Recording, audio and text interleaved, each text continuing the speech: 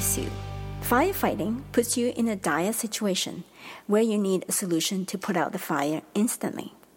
This occurs when you're dealing with an irate customer or in an emergency situation that poses health and safety risks. In these situations, you aim for speed. The solution you come up with might not be the best.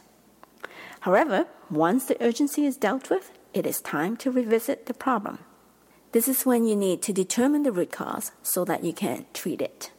The solution differs in whether you're dealing with the root cause or the effect. For example, an account manager in a wealth management company receives a call from a client about not receiving his account statements for 2 months. In response to the request, the account manager sends an urgent request to the reporting department. The reporting department assigns a person to pull the reports. If the company was to treat the effect of the missing statements, it might delegate a person to handle urgent report requests going forward. As it turns out, the client has moved and the system hasn't been updated. To treat the root cause, the company should look at its client information update process.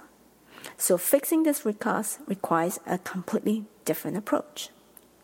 In dealing with an issue, focus on the root cause. Though it might take some effort, I guarantee you that treating the root cause will eliminate the problem for good. Treating the effect just shifts your focus and you delay dealing with the problem, which could lead to a much bigger problem down the road. Thank you for listening. I am Connie Sue.